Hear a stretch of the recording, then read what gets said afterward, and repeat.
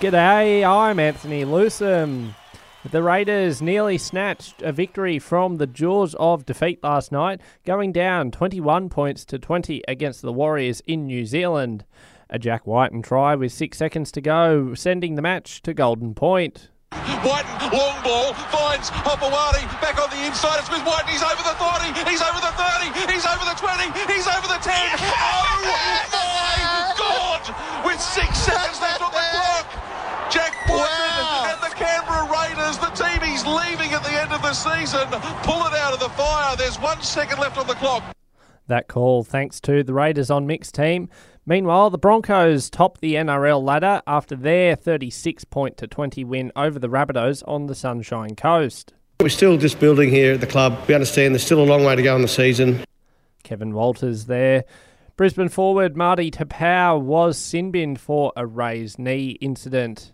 Meanwhile, the Raiders women's team are feeling confident ahead of their first ever game tomorrow, taking on the Sharks in Sydney. Prop Sophie Hollyman told the Super Serious Sports Show she's not concerned about their opposition. In terms of the Sharks, I don't care who's on that team list. They're getting put into the ground. Head out to the Mawson Club to see the Raiders on Mix call team call the match from 1 p.m. Switching codes, the Western Bulldogs have come out winners in a top 8 clash with Essendon at Marvel Stadium. The Dogs doing all the damage in the second half to bag a 41-point victory and their 9th win from the last 10 outings against the Bombers. Essendon coach Brad Scott says their pressure was okay, but it's just the ability to either nail the tackle to win the holding the ball free kick or hold it in, but they're very, very good at getting the ball out.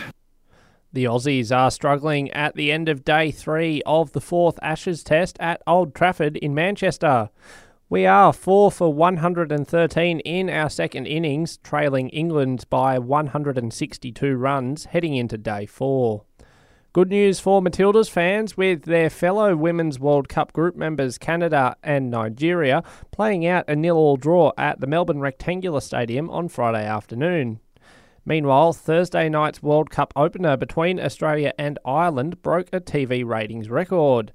An average of 1.97 million people tuned in to watch the Matildas 1-0 victory on 7 and its online video service 7+.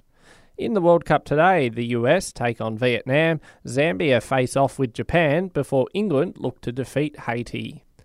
The Olympic rings and Paralympic Argitos are making their debut in Queensland this weekend as athletes and communities mark 9 years to go until the Brisbane 2032 Olympic and Paralympic Games.